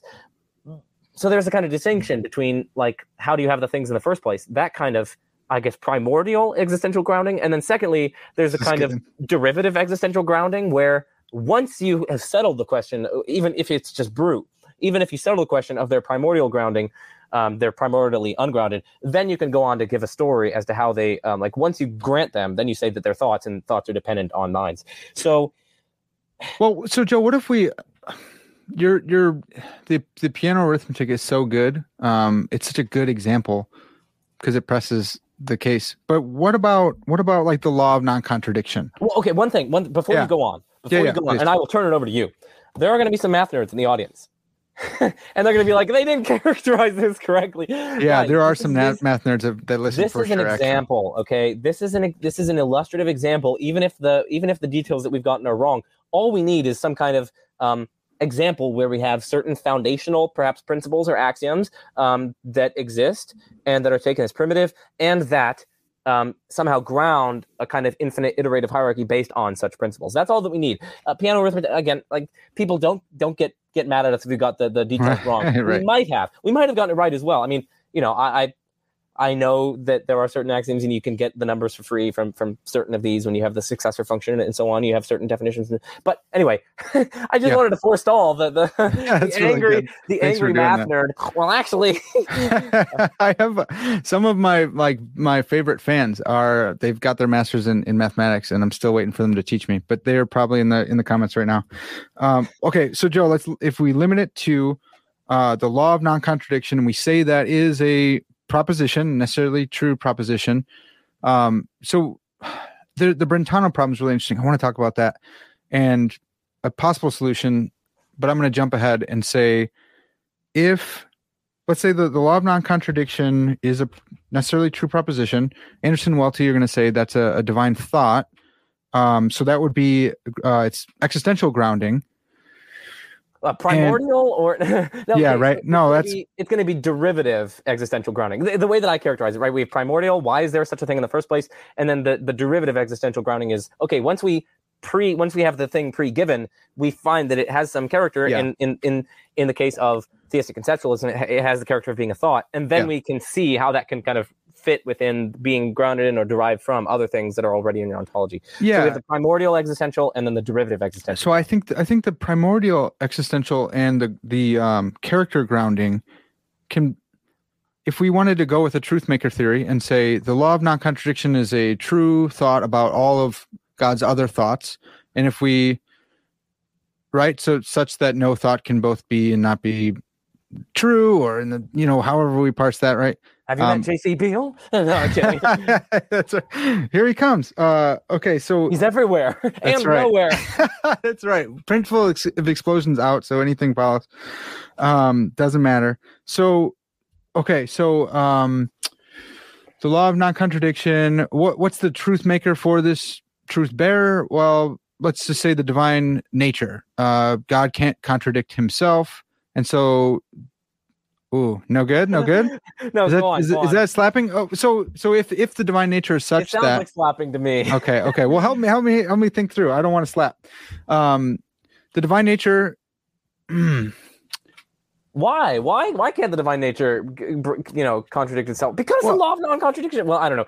Oh no. So I want to have the grounding the other ways, because the law of non-contradiction is about other thoughts. None of his thoughts can contradict each other. If thoughts are playing the same role as propositions, right? No proposition can both be and not be in the same way, in the same, right? It can't both be and not be about something or something. Yeah. Well, but then you could parse it. If you wanted to say propositions are complex, this is what I really wanted to ask you about. I'm throwing a lot at you right now, but Margolis and whoever else wrote the SEP article on concepts, there's like in that literature, they all say concepts are the building blocks of thoughts. And I'm like, all right, well, I'll just grab that. If that's the case, then God's thoughts, the thought P, not P and not P, that thought is about the divine concepts of negation and P, or, thoughts, not both being and not being in the same way, in the same manner. So then we could give an account for the intentionality of God's thoughts. They're about his concepts.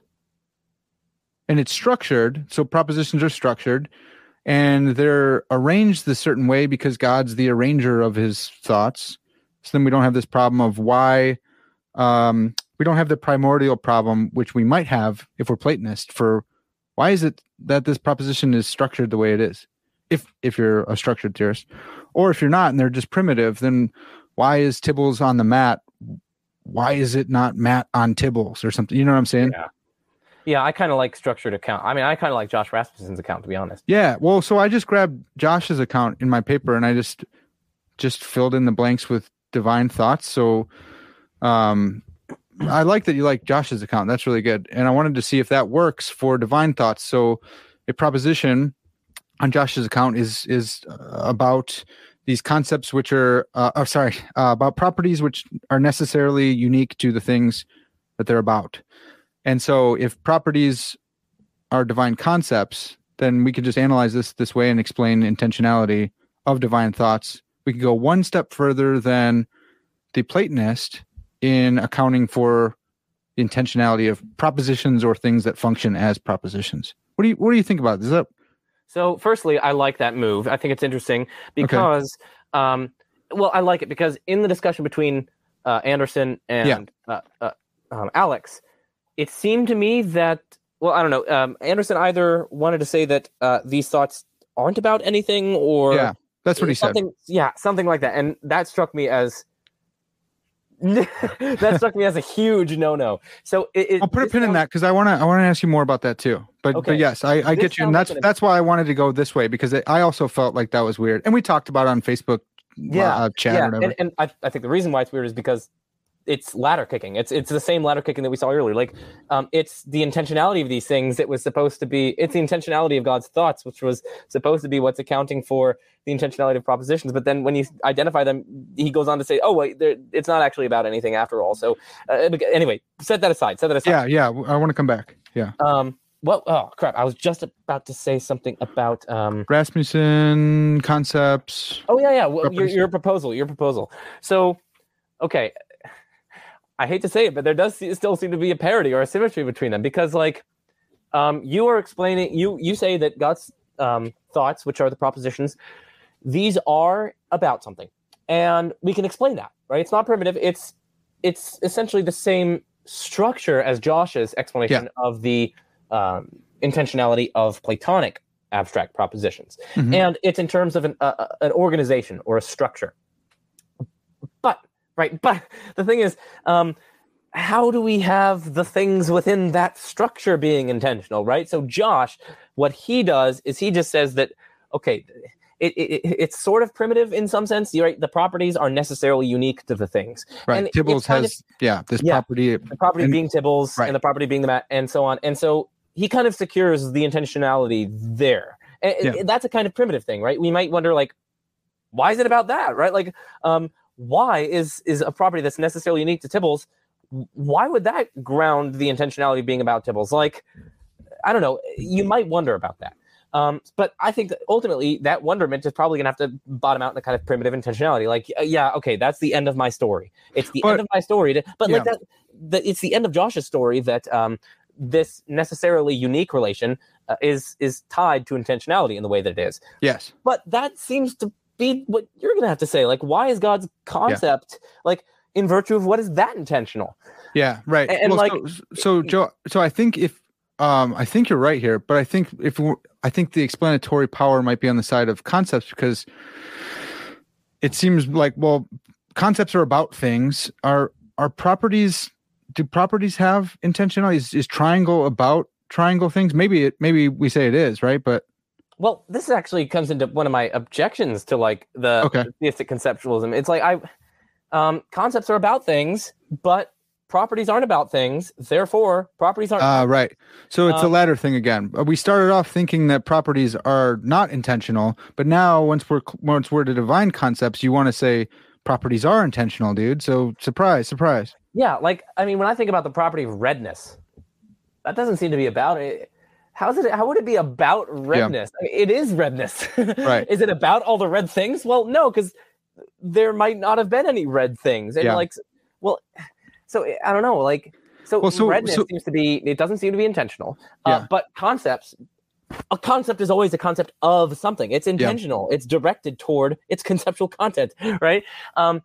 And so it seems to me that it's just fundamentally misguided to identify concepts with properties, which is what the theistic conceptualist seems to do. So I don't know. I mean, I'm guessing Anderson and Welty have something to say about that, but well, they don't make this move. I think that they don't make this move. Paul Gould doesn't make this move because he wants to say propositions are primitive.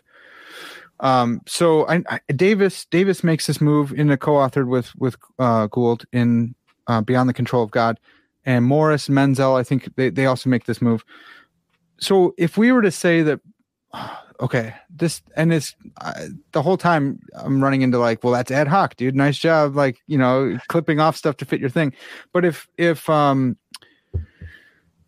Frege is right about concepts, then they are straight up universals. They're, Phrygian senses or whatever. And so then maybe we don't have to worry about this intentionality problem of matching properties with concepts. And then we can say, well, how is it that these concepts give intentionality to the proposition or whatever? And you say, well, that's primitive, it seems to me. Well, it could be the arranger. Like if God is the arranger, and Paul Gould kind of hit me with this and said it was kind of ad hoc, I think. But if thoughts are made out of concepts, why is it that this thought now is about Tibbles being on the mat? Because God arranged the concepts, which are the constituent pieces or whatever of the thought, such that they would represent Tibbles being on the mat. I recognize that. Could you say that again? Sorry. So you're going to need an arranger. If propositions are structured, they're arranged a certain way. On a theistic divine conceptualist view, God arranged them. So like the proposition Tibble's mat on the isn't intentional. It's not about, it's nonsensical. It doesn't, but if it's arranged about Tibble's being on the mat, now it makes sense.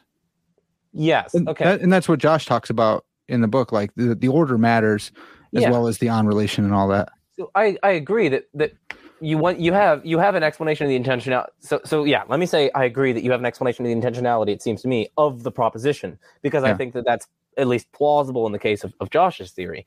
But like what I'm worried about is like the intentionality of those concepts, right? And that seems to be primitive, and like the same. So both the Platonist account and your account bottom in primitive intentionality, it seems. Yeah. So if they do, then I would want to push and say like, well, even if there's symmetry again, maybe the explanatory power is on the side of the divine conceptualist, because we have an explanation for the arrangement of that proposition.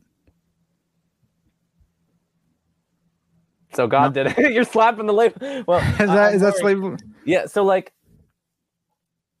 why? Like, why is God thinking? Why? How do you go from bare theism to that? I mean, like, yeah, okay, you could say God grounds it, but it's like, I don't know. Why? How is there this thing there that God? I don't know. It seems to me to be label slapping again. I mean, maybe it's not. Maybe it's not. I mean, I could be mistaken. It very well maybe. So could God not have arranged anything? I mean, so like, wait, what? I mean, could God like have refrained from arranging it? Because arranging sounds kind of causal, but you might want to say that this is a non-causal ground. No, I think that I want to go with a causal route. I think the modified theistic activist account can take us a little bit further here. And so if we're sticking, this is why I wanted to go with the law of non-contradiction. Hold on. Yeah. So now we're getting into the Ward problem. Sorry, Tom Ward, good, dude. He points out like God doesn't make things up out of thin cloth, right? I don't know. Like if God is causing these things, well then causally prior to doing them, that would seem to be unintentional actions, because he doesn't know what he's doing in advance. He doesn't have the kind of intentional thoughts and so on. Like what he's causing is precisely what's supposed to be accounting for the intentionality of his thoughts and so on in the first place. So if causally prior to that he doesn't have that, it seems as though you are not going to have this being like a knowledge-governed causal act and an intentional act. It just like Tom Ward. This is what Tom Ward was saying. Yeah, you can't make stuff up. Make stuff up out of whole cloth, as it were. That was his objection to Leftow's view, and I'm wondering if the view that you're sketching here has that worry as well. It could, because, okay, let me think. So, if we take Josh's view, then Tibble's, that concept is about one Tibble's. It's not like a unless the arrangement is what's extending. The like extensionality of that is by being arranged and tensed or whatever, right? So then that's not good. Okay, I am thinking out loud with you here too. This is good. I mean, we're like doing like philosophy on the edge of the very edge of our thinking. So this is all kind of like innovative stuff, and like a lot of this stuff is also at the edge of the literature, right? Like a lot of this stuff hasn't even been worked out, like fleshed out in a fully worked out theistic conceptualist or modified activist theory. So for the audience, but like at some point, sometimes it just runs through my mind where it's like, maybe the nominalists are onto something. No, I've thought about that too. When and so has everyone else. All the conceptualists I talk with, they're like, dude, this is tough. Like, this is hard stuff. They have to, At some point, we just have so many like working parts in our theory that I'm like, well, crap, man, nominalists might be onto something. And I don't know. I just wanted to say that I had that flash again. Just a moment ago. If we go with the law of non-contradiction, we could. I don't want to be I don't want to be an exemplarist like I don't want to do that, but it seems like it does work in the case of non-contradiction. And immediately you go, well, what about a draft then? What about this or that? But if the divine nature is the truth maker for the truth bearer, which is the law of non-contradiction, which functions that, then we have a solution to like voluntarism? Could God have made A and not A in the same way in the same time? Well, no, because it would be contradictory to his nature. He doesn't contradict himself. That's what makes that proposition true. So he couldn't have made it otherwise. And then you go, well, does that limit his freedom? Well, it only limits it insofar as he's limited by his nature. But then God has a nature, and so we might not go with simplicity and other concerns. Yeah. Well, this might be a nice way to just transition into the problem of freedom, right? Yeah. I think this is a good transition. So anyway, I'll let you ask me what you want, if you just want me to lay it out or whatever. Well, I want to do that one too. Oh man! Oh yeah, the non-valley thoughts. Yeah, well, I mean, listen, I'm really enjoying this conversation. Let's go. Yeah. We're at 1 hour and 30 minutes. Let's go for another 30 minutes. And so, awesome. Yeah. So real quick, I just wanted to talk about the intentionality again. So that I gave following Rasmussen one thing about Welty and Anderson, if they want to say that, and Gould, propositions are simple. And you identify them with divine thoughts. Malpass has this great dilemma for him, but you say what makes these things intentional? What makes these thoughts intentional? What are they about? And Anderson goes, well, they're not about anything. You say, then they're not intentional.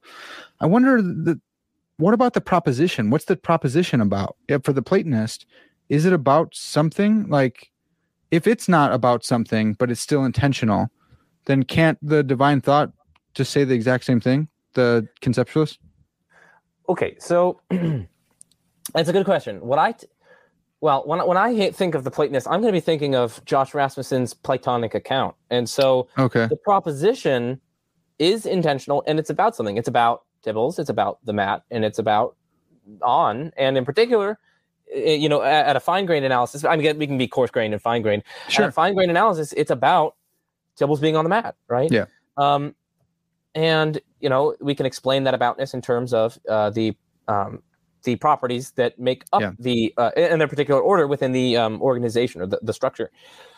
And so if that's the case, then I think you have gone a step further than the divine conceptualist who holds to a simple view of propositions, because you've given more a further explanation and saying here's what they're about.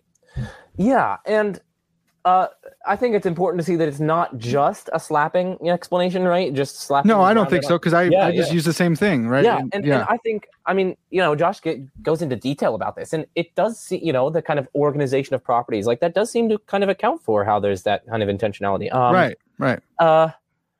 I didn't know you wanted to make that move. That's awesome. I did the same thing. That's really But like, if you have a simple view of thoughts, like you seem to be facing this problem, right? No, I think that's right, because then you have to just say, well, that's brute, and then if the Platonist says it's brute, well, then you go, well, yeah, but thoughts go with thinkers, and you have just, and now we're back to the same versus derivative. Right. That's good, man. I'm glad we both went further than the simple views. Then I like it. It's a tentative. Right. Again, like I'm not even fully on board with like Platonism about propositions, but sure. We're just operating on. Again, I like to I put on a Platonist hat, because that's what Anderson and Welty and so on are comparing in order to try to differentially support theistic. Well, but Joe, that's what makes your stuff so interesting and fun, because you don't just go, but I'm a nominalist, so sorry. It's like, well, okay, this wasn't fun anymore. Like, great. So you had a stalemate right at the beginning, dude. Cool. Yeah. Yeah. Okay, so we got some of that. So you got these four problems with theistic conceptualism. I call the first one body thoughts, because it's like one of the first in the list of Graham Oppy's. Then the second is that theistic conceptualism unduly restricts God's freedom and control. Then there's the bootstrapping worry, and the last one, compossibles and the problem there. Joe, are all four of those going to be in the book? Yeah, so I discuss all four of them in the book, and I don't defend all four of them, but I definitely discuss all four of them. Awesome. So yeah. Well, which one do you think's the hardest or the most insuperable for the? Most insuperable. That sounds like because now we're ordering our superability. That sounds like being most pregnant. Like I'm the most pregnant out of all of us. Well, no, but there's bigger and smaller infinities in mathematics, right? So like, true. So maybe that's true. Now we're bringing an infinity into this. Okay. Yeah. Which is also it's interesting to think about how all this relates to the Kalam cosmological argument as well, or at least the old Kalam, what I call the old Kalam, because, well, anyway, set that aside. Yeah. Because arguably we have actual infinities, but set that aside. Theistic conceptualism. So, yeah, did you ask me which one is the most? Okay, the most pregnant one out of all of them. That's right. It's certainly not the body thoughts objection or the ungodly thoughts objection. Yeah. I also don't think it's the counterpossible objection, although I think that one's at least more plausible than the ungodly thoughts objection. And so that leaves the middle two ones, which was the unduly restricting freedom and bootstrapping. Yeah. Honestly, I think those are equally challenging. Okay. Well, let's go with bootstrapping really quick, because one of my professors and friends, Paul Gould, he's done work on at Purdue. He's done work on the bootstrapping problem, and I'm sure you're aware of his response in the Beyond the Control of God. So, for those who don't know, the bootstrapping problem is how can God pull himself up by his own bootstraps? Doesn't really make any sense. If he has these properties if he has the property of being creator before he created, like what's the deal with that? Or if he has this property of thinking before he created the property of thinking, it's bootstrapping. Like what the heck? The property being God or being divine or something like that. Right. Yeah. So God has to create his properties. Morris and Menzel, or it might just be Morris, but they talked about like a 3D printer, and it's just like God's been 3D printing his own nature. I don't like that eternity. That I'm like, stop. Like that's what I just say. Stop. Like there's that GIF where it's like I know some people say GIF, but it's a GIF. Anyway, it's a GIF. Anyway, there's like a stop sign, and the guy's got like I don't know what it is, like a some kind of long stick, and he's just like tapping the stop sign. Yeah. So I don't want to pull out the 3D printer one, but Paul Gould says, okay, here's how we do it. God's essential Platonic properties exist a se, and substances are Aristotelian. So divine substance is a fundamental unity. It's a final cause of its constituent metaphysical parts. He doesn't go for simplicity, says, it's Aristotelian. So he's got non-separable parts, even though he's made of parts. What do you think? Have you given any thought to this before, Joe? Yeah. So, one thing is like the standard, what the classical theist is going to want to say in response. It's like, you can't have ase properties. God's supposed to be the only thing that's ase. Yeah, right. The only thing that's uncreated. Mm-hmm. You can't have non-God existing things that are uncreated and ase. Raise the flags. That's a red flag. But that's one thing that I want to say. And like, there's some plausibility to that. I don't know, like perfect being theism. And what's interesting here, and theists don't like this argument. It's an interesting potential new argument for atheism. Basically, you say like either divine simplicity is true or false. That octane divine simplicity that I was articulating earlier. Then you say, well, either way, really, God couldn't, like a true God, like a God worth wanting couldn't exist either way, because if it's true, well, then you have all these objections to divine simplicity and so on that we've been covering here. And so you face like really significant difficulties. So you don't want to go down that horn. But if you say that it's false, well, then like, I don't know, you're going to be admitting like things that are intrinsic to God, distinct from God. God's, there are going to be non-God things, non-God existing positive ontological items that are ase, that are independent, that are necessarily existent, that are uncreated, and so on. Like, if you told that to theists for like the last couple thousands of years, they would have like screamed. Right. So, like, some of them do that with PVI does that with the Platonic horde. Yeah. And he says, but so this would be different. And Tom Ward is like, that's not okay. Like, don't do that. But if this were the case, then it's still, there's nothing outside of God. It's not like the properties exist outside of him. So they're still existentially grounded in one of those ways in God himself, right? Yeah. So there are definitely ways to go about this. One way it is the hold apart grounding, right? You say that, yes, okay, fine. There are necessarily existent things that God didn't create. But hey, they're grounded in God, and they're they're intrinsic to God, and God is grounding them. So like Yeah. But a now, lot of theists do not like that. And well, one potential difficulty is like, well, hey, grounding seems to be a metaphysical relation, and there's a kind of metaphysical priority and posteriority there. But in that case, well, then surely, God would already have to, as it were, be there in order to be able to ground his essential parts. But if he must already be there, as it were, ontologically prior to grounding them, well, then he must already have his essential properties and so on, because he's already there, and you can't exist without your essential properties. So unless he's this 3D printer, now we get to come back. No. So anyway, a lot of theists. So again, I'm not saying that this is in a Super Bowl argument. No, sure. It's one that I might want to try to write up into an article at some point. Yeah, that'd be good. But it's like a new argument for atheism, essentially. Like, either God, if God exists, God would be simple or not. But either way, you have some insuperable difficulties. Finally, but so anyway, we need to go back to your. Oh yeah, after you say this, we need to go back to the. Yeah. The do you know that that's like a meme online that's like simplicity or atheism? Do you know about this in like classical theist circles? I do. I think you could call it that. You could name it that, and it would be great. And well, it would be atheism or atheism because. yeah, that's good. Yeah. All right. So going back to the bootstrapping, you said like are you good with bootstrapping there, or do you want to say more? Basically, what I was saying is that you asked me about Gould's view. Yeah. One difficulty, and I think this is a potential difficulty. And again, he's gonna say things, but for sure, you have to face the challenge of aseity and perfect being theism, right? You would think that if God's truly this ultimate perfect being, it would seem as though he's uniquely ase. That seems to be a great making property. That seems to be a perfection. But it would seem as though he has to deny this. He says that or at least I think he says that the Platonic properties that are God's essential properties do exist ase. Now, yeah. So anyway, that's going to be a bullet to bite, I think, for many theists. Yeah. They don't want to say that there are ase, necessarily existent, uncreated things that are not God. Yeah. So that's one thing. A second thing is that, I don't know, like, this is just not an elegant, parsimonious view. You're like have this radical divergent break in the kinds of properties that there are. Some of them are going to be created, other ones are uncreated. Yeah. And like that, like I don't know, the Platonic uniformly uncreated seems to be more elegant, more parsimonious. You have a unified kind of a view of properties. I don't know. It almost. And he says that he says the same thing. Yeah, he'll say this is kind of an inelegant bullet to bite, though perhaps the properties is radical break, properties created and uncreated all still can be grounded in God. So it might not be the ugliest thing, but yes, it is inelegant. Yeah. So that is another cost. So you've got the aseity, perfect being cost. You got that cost.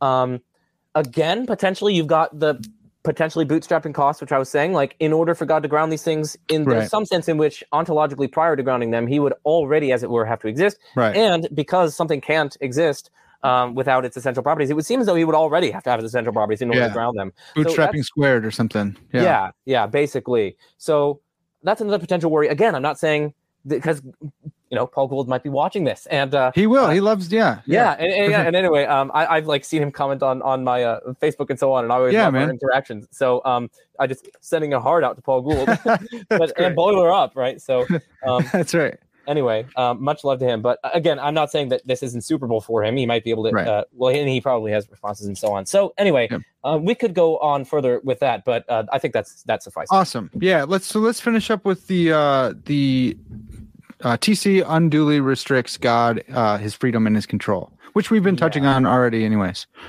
Yeah. So basically, I don't know. I know William Lane Craig has, I think it's in his 5th chapter in his book, he raises this problem as well. I know Felipe Leon does it, but it's like in order to explain like the necessity and the objectivity and so on of numbers and propositions and so on, it's going to have to be the case that God must think these thoughts. He cannot fail to think them. And in the case of maybe grounding, or in the case that he causes other properties, like it seems as though he's like forced or compelled in some way to create them. Like it's necessarily the case that he does that. What, you're telling me God can't refrain from creating? Like, gosh, wow. Again, you tell that to people in the theistic tradition going back. Again, some people are like, screw the tradition, but you tell that to the tradition, and they're gonna be like, whoa, no, God is definitely free to refrain from creating. So, Joe, does it enter in like a modal collapse as well? Like, I don't think so because, I mean, you'd have a modal collapse with respect to a particular domain, but like, that was the whole point, right? So like, they're going to say that, God necessarily creates, let's say, properties in the case of theistic activism, or maybe modified theistic activism. So you have in some sense a modal collapse with respect to like those properties, but like that was the goal, right? We want those to be necessarily existent. Sure. So you wouldn't automatically, under that view, have modal collapse simpliciter. But yeah, and even if God doesn't like create these sorts of things, but if they're like uncaused thoughts within God's mind, or maybe they're just uncaused but grounded thoughts in God's mind, or maybe they're even just caused in God's mind, because propositions, many of them are necessarily true, they're going to have to be necessarily existent. God's going to have to think them. He must think them. He's required. He's compelled, it seems, to think them. And it's like, I don't know. God isn't free to refrain from doing that then. Now, of course, some people are just like, screw your leeway freedom. I've got sourcehood freedom. So, dude, mic like drop. That. That's right. That's not so bad. Yeah. And I think you're a Calvinist, right? So, you already say screw leeway freedom. That's right, man. Take that. I like some guidance control in my life. Well, Joe, okay. What if we don't want to toss out pap or anything like that for God, what if okay, he's got to think about these thoughts, but he can control his propositional attitudes about them. They serve as the content of his thinking or his act. Some you know kind what I mean? Propositional attitude, belief-like state. Essentially. Yeah. So he doesn't have what do you think? Does he still get freedom if he's got to think about him? Well, definitely not leeway freedom, right? Because God's omniscient, right? So he must believe all and only the true ones, and he must disbelieve all and only the false ones. So he doesn't have leeway freedom there. Oh, well, yeah, he does, because he has freedom to, with respect to the contingent ones, because he can create. He could freely choose to create some of them or not, and consequent upon that, he can choose what to believe and not to believe with respect to creation, because he can choose what's actually there. Right, so, right. I guess, with respect to the contingent ones, I guess he'll have leeway, freedom there. But like, and he's got like his own sense of like divine doxastic voluntarism. Yeah, exactly. Nice. Yeah, well, that's interesting. Like, oh man, theism implies a kind of doxastic voluntarism, but maybe someone thinks that like doxastic voluntarism is just inherently confused. Maybe there's like something in the nature of belief that debars that. That might be an interesting argument. I mean, I don't really find that plausible, because God's beliefs are different. On God's part, right? Yeah, so it wouldn't matter anyways. Like, God's beliefs are different. Yeah. Okay. Yeah. Anyway, I'm just thinking off the top of my head. But sorry, I'm playing with Legos as I do this. Oh, that's all right. I'm playing with stuff too. Okay. Yeah. So like, but yeah, I guess. But the problem was supposed to be with respect to the necessary ones. Like, okay, fine. He has the control, leeway freedom with respect to the contingent ones. But the problem is that there are infinitely many necessary ones that he doesn't have leeway freedom with respect to. So, I don't know. I feel like you're just going to have to say that God doesn't have leeway freedom with these sorts of things. And I mean, maybe that's again, we might think that a perfect being should be able to refrain from creating anything, or refrain from doing any kind of activity that it might otherwise do. If it can't, then that would seem to be some kind of restriction. And many people in the classical, at least in the classical theistic tradition, and just theism more generally, have said that God is free to refrain from creating. So it would kind of be revisionary in some sense. It seems. Right, and it's like we all want to in theology, like, it can't be emanation. Like, this is not Plotinus, but it seems like he's sneezing out these necessary truths. Yeah, well, that's another thing. Trying to distinguish between necessary creation and emanation, like that's gonna be difficult. And I'm still trying to figure out what Leftow is talking about with his biggest bang and stuff like that. I'm trying to figure. Okay, I don't mean that derogatory at all, Dr. Leftow. Please come on. But I'm still trying to figure out. It's tough stuff. Like, you're a smart dude. And I mean, I guess. So I really do think that the theistic conceptualists. If I have my theistic conceptualist hat on, I'm just going to bite the bullet and say, yep, no leeway freedom with respect to those necessary truths or necessary properties and so on. But he's got sourcehood freedom, and that's all you need. Deal with it, mic drop. I mean, that's what I'm going to do. It might be slightly revisionary with respect to the theistic tradition, but I don't know. And I mean, I do kind of share some of the intuitions that, a perfect being should be free to refrain from creating. And of course, we're getting into the debate between like compatibilists and I know we got to bring Paul Manata. Yeah, Paul Manata, exactly. Step into the chat, and here we go. Yeah, exactly. So no, that's a good point though. One's views here might kind of supervene on one's views there, because a lot of people are like really tied to Pap. Other people are like, screw Pap, man. Yes, that's right. It's so interesting that there are these divergent things. I'm still trying to figure out what to make of the free will debate. Well, I saw you just get that book for Christmas, so I got both those books. Let's go. Those were unironically to try. It's not like I haven't studied this. Like I've taken courses with like Michael Bergman. Yeah. No, I know. I'm not trying to say with you, but like I've taken classes like Michael Bergman on like freedom, compatibilism, fatalism, foreknowledge, and so on. And it's like there are just so many different views, and like the arguments. Like I'm pulled by the manipulation argument, but I'm also pulled by the luck objection. It's like I don't know what to believe, man. I know. Like imagine that's your job. You're a philosopher of free will, and you get to you have to write an opinion on this. Like I don't know what the heck. Yeah. Exactly. But yeah, I think that might supervene on one's views there. I mean, what the libertarians might say, like, oh no, you actually don't get sourcehood here, because what's the ultimate source of these sorts of things? It seems to be God's nature, and God doesn't have control over God's nature. In order to exert control over anything, you would already have to exist, and hence already have your nature. So actually, God isn't the appropriate source of these. It's something. It's like God's nature or something like that. It's something in God that I don't know is distinct from God qua agent. So you might try to run that kind of objection to the sourcehood reply that actually there is some kind of there's some kind of inappropriate source here that's there's some kind of more fundamental explanation than God qua agent. So yeah, and that's what I was trying to think through with the truth maker type stuff. So yeah, no, I feel you. Again, dude, tricky stuff, and nominalism sounds inviting when I have to think through this out loud with you. But dude, thanks so much for. I'm saying dude a lot now because we're both laughing about how much I say colloquial phrases and it irks some of the philosophers. I say do it more, trigger them. Yeah, that's right. Pensies, and we'll go even harder on it. Yeah, dude, we're doing triggering. We're doing dude. Right. We got the memes. We got the okay, so Joe, you've done a whole 2 hours on this exact topic, the Augustinian proof. So I'm going to link that in the description. You got a book that hopefully gets finished soon, accepted fully, and I can tell them to hurry up.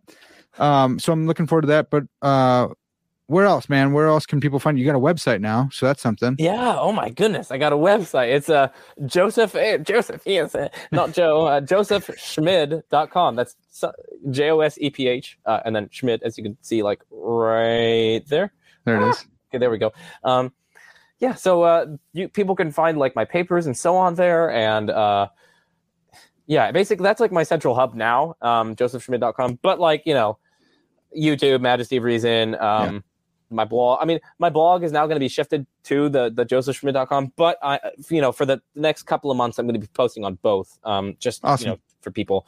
So yeah, I guess those places. And at Purdue, of course. So that's right. You'll find me at Purdue. Thanks so much for helping me think through this stuff, man. It's still a live thing for me, and I send. For those who don't know, I send Joe Facebook messages all the time, and he always responds super quick with these messages. And so it's really helping me think through this stuff. So, dude, I appreciate all your work and going at phasers so hard. I like that too. Yeah, I appreciate your channel as well. We both watch each other's. I said this before, but we both watch each other's channels and really enjoy them. So, everyone subscribe to both of them, of course, and our perfectly unbiased opinions. But yeah, thank you for having me on here. I really enjoyed this. I think this is such a fun topic. It brings in so many different areas like epistemology, metaphysics, grounding, theory choice, theory comparison. Right. Even math. We got into math. Yeah, we did. Way beyond my capacity. But yeah. All right. So, folks, that's going to have to do it for now. But Joe will be back. Dude's awesome. And go check out his channel, all that stuff, like Joe said. That's going to have to do it for now. This has been Parker's Pensies. And as always, all glory to God.